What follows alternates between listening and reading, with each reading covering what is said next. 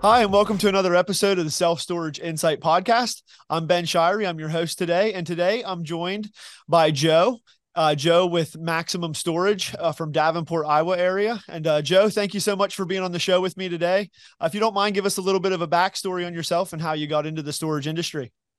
Sounds good, Ben. Glad to be here. I've been in the storage business for about 12 or 13 years now.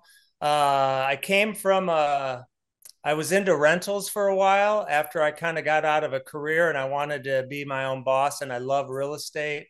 I got into residential rentals, duplexes, houses, sixplexes, and it was great. And but I'd always had this itch in the back of my mind. I wanted to try storage. And probably for 20 years, I talked about it and never did anything. Looked at them, drove by them, even was a customer of one for a while. And then about 12 or 13 years ago, I had a horse facility that I owned. It was about 12 acres and there was four big buildings on it. The people quit renting from me and the place was run down pretty good. I had owned it for about 7 or 8 years. And I just decided I'm going to start converting these buildings to storage units. And Okay, it was kind interesting. of a unique situation. The horse stalls were such that I could break those down and put doors in. And it just kind of fit to where I could create storage units, large ones, smaller ones, and then some Okay, group areas. very interesting. So as far as converting that facility, about how long did that take for you to do? It took me about 2 years. And ironically, as I converted each building, it was full. It just automatically was full about as fast as I could get it done. And Okay. that's when the bell went off in my head. Maybe I should get more serious about storage and get less serious about residential rentals. Right. Okay. Very interesting. Yeah, that's a kind of a unique way to get started out with it, but that's awesome. So if you can remember back to a few years ago, then when you were just getting started out, was there a specific pain point as far as starting in the industry that you kind of remember, or something that you'd like to try to avoid if you had ever, if you're ever going to start out again? I mean, the biggest thing was just making the move. It really wasn't a pain point. It was more of a self confidence or initiating yourself to jump over that hurdle. I mean, like I said, I waited 10, 20 years off and on to do it. Finally, when I made the move, it was one of the best steps I've ever made because then the light bulb went off. I need to do more of this. And I went on a prowl to try to acquire a few storage facilities. Oh, very interesting. So how many facilities do you currently have right now? We have six facilities in the Iowa Quad Cities. So Davenport, Iowa, Bettendorf, Iowa, that comprises the Iowa Quad Cities, and then Eldridge is on the north edge. So my six facilities fit right into that market. Okay. And out of those six facilities, how many of them did you build versus buy that were already established?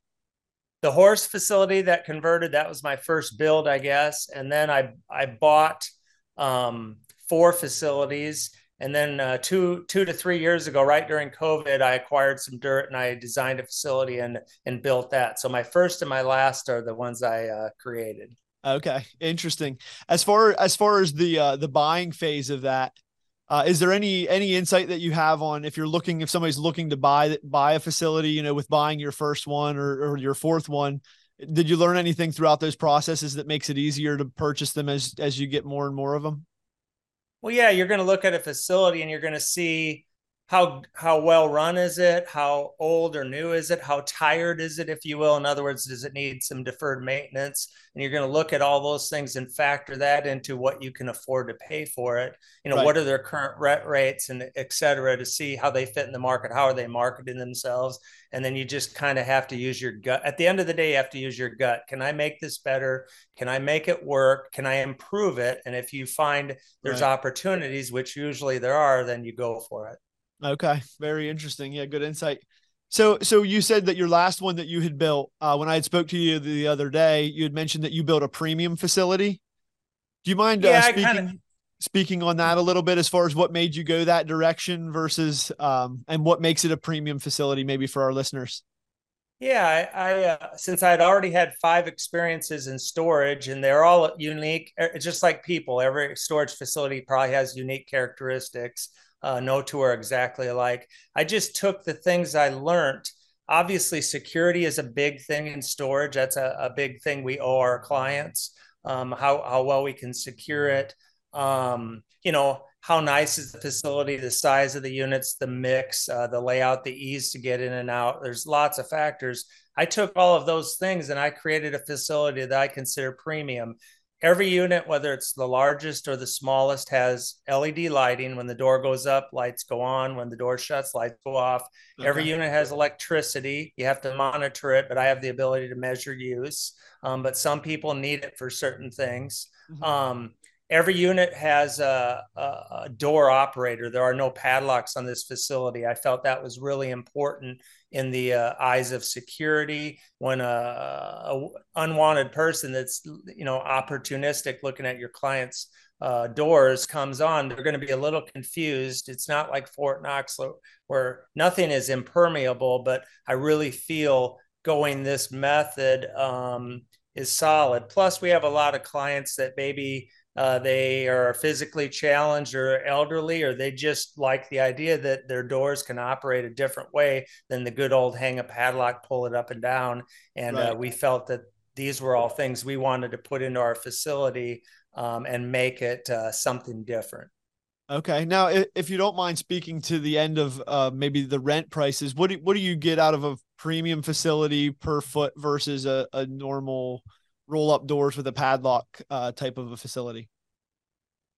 I don't really think in a per foot basis, but I can give you a comparison. A 10 by 20 in my market's about $100 a month. A 10 by 20 at my premium facility is 140. Okay. You might not be able to get a 40% adjustment on everything, but it runs about 30 plus percent higher on average on all units. Okay. Interesting. And so then with building that new facility versus, acquiring a facility that already had some form of occupancy, as far as I don't know what percentages they were at, obviously, when you bought them, but did you have a lot of trouble filling the new facility that was just built, or did you have to do any type of marketing to get those units filled? No, crazy enough, I didn't do any marketing other than I picked an awesome location. That was the other thing that I did when I built it. I picked a premium location. I had to pay up for the dirt, but I knew it would work. It's on an interchange of a 4 lane.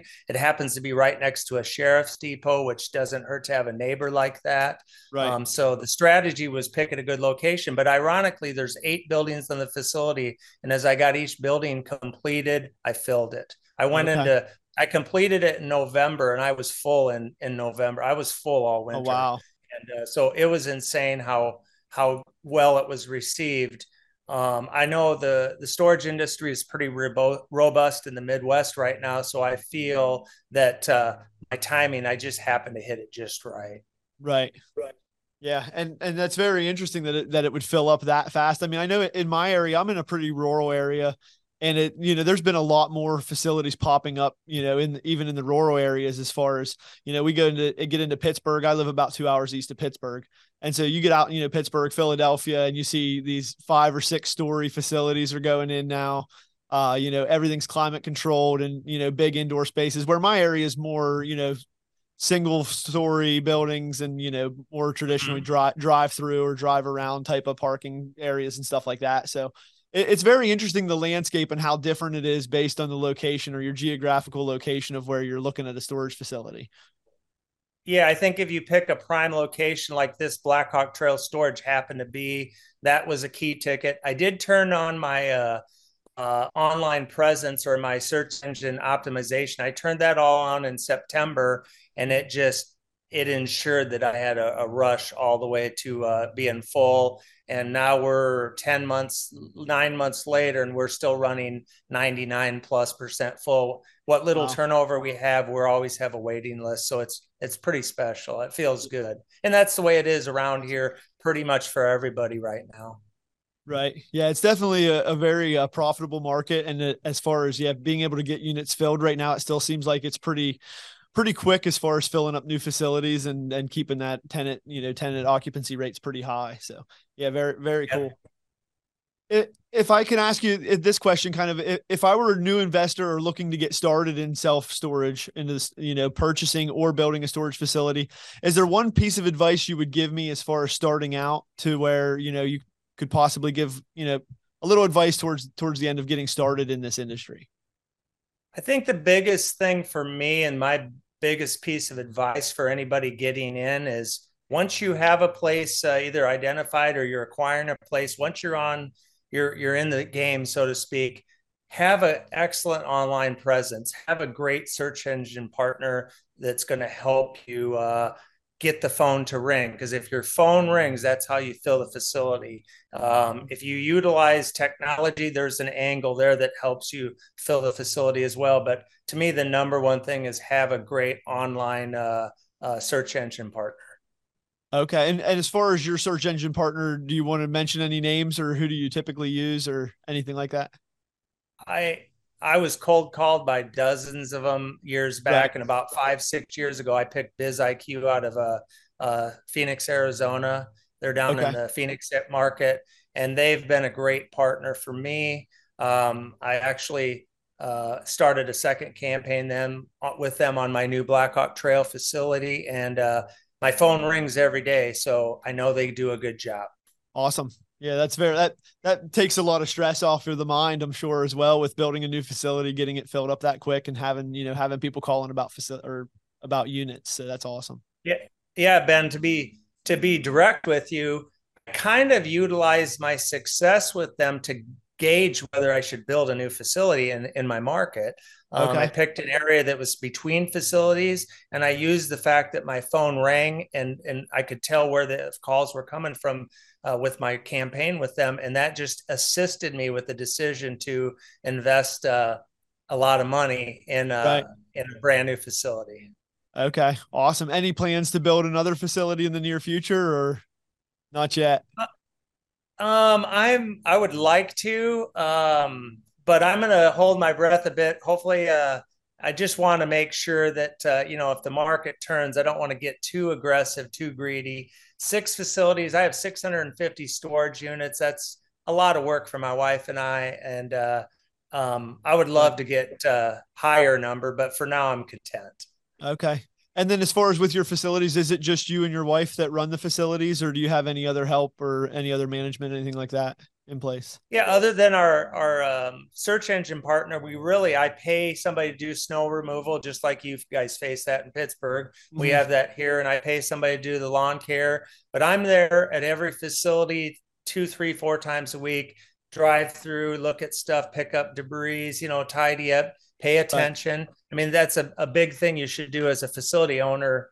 For Whether sure. you're hands on or you pay somebody, you make sure that somebody pays attention. We don't have on-site management at any of our facilities. We just show up there randomly and we meet by appointment. That Okay. method works for in the Midwest for the size of our facilities, but you still got to pay attention to them. They don't run automatically, even though a lot of people think, oh, you get storage units, hang a padlock, get a customer, it's all automatic, collect the checks. There's a little bit more Right. to it than that. Right. Awesome. Well, yeah, very good insight, and I appreciate you sharing that with us. Okay. One last question, I guess, before we kind of start to wrap it up here would be, have you had any horror stories or anything crazy that's happened that you'd like to share with the audience? Well, I think everybody's probably faced somebody thinking they can live in one or something crazy like that. But my Yeah. most unique one, I've had a couple of those incidents, but my most unique thing was I do have some outdoor spots for like campers and motorhomes at a couple of my facilities. Okay. And at maximum storage one time, this is about 3, 4 years ago, I had a client rent a camper spot from me way kind of in the back row, and then randomly on my cameras and some of my other clients would notice a lot of traffic, at different times and a lot of the times going to this camper. And lo and behold, they were dealing drugs out of it. Oh, Instead of really? doing it at their house or somewhere else, they had set up shop in my facility, which is Right. pretty genius if you think about it. Go somewhere where nobody's looking for this to happen. And once I Right. caught wind of it, I kind of took the unique approach of I went and got in their face. I caught them down there. I caught them being there, and I just got in their face and I said, basically, you've got 24 hours to get out of here, or I am going to tell authorities what I know. I'm either going to look the other way. I don't condone what you're doing, but I'm also not a judge and a jury. Just get out of here. And so they left and never heard Oh, from them good. again. And it just Yeah. made me realize people are creative and crazy. Yeah, for sure. Very creative. That's very interesting. Thank you for sharing that story with us, though. It's been really fun to talk to you. And yeah, anything that you'd like to add in before we kind of wrap up this episode? Anything that we didn't touch on, maybe that you thought of while we were talking? I mean, the only other thing I would give people advice for also, if you're getting into the business, is you got to be able to collect money. Not everybody pays on time.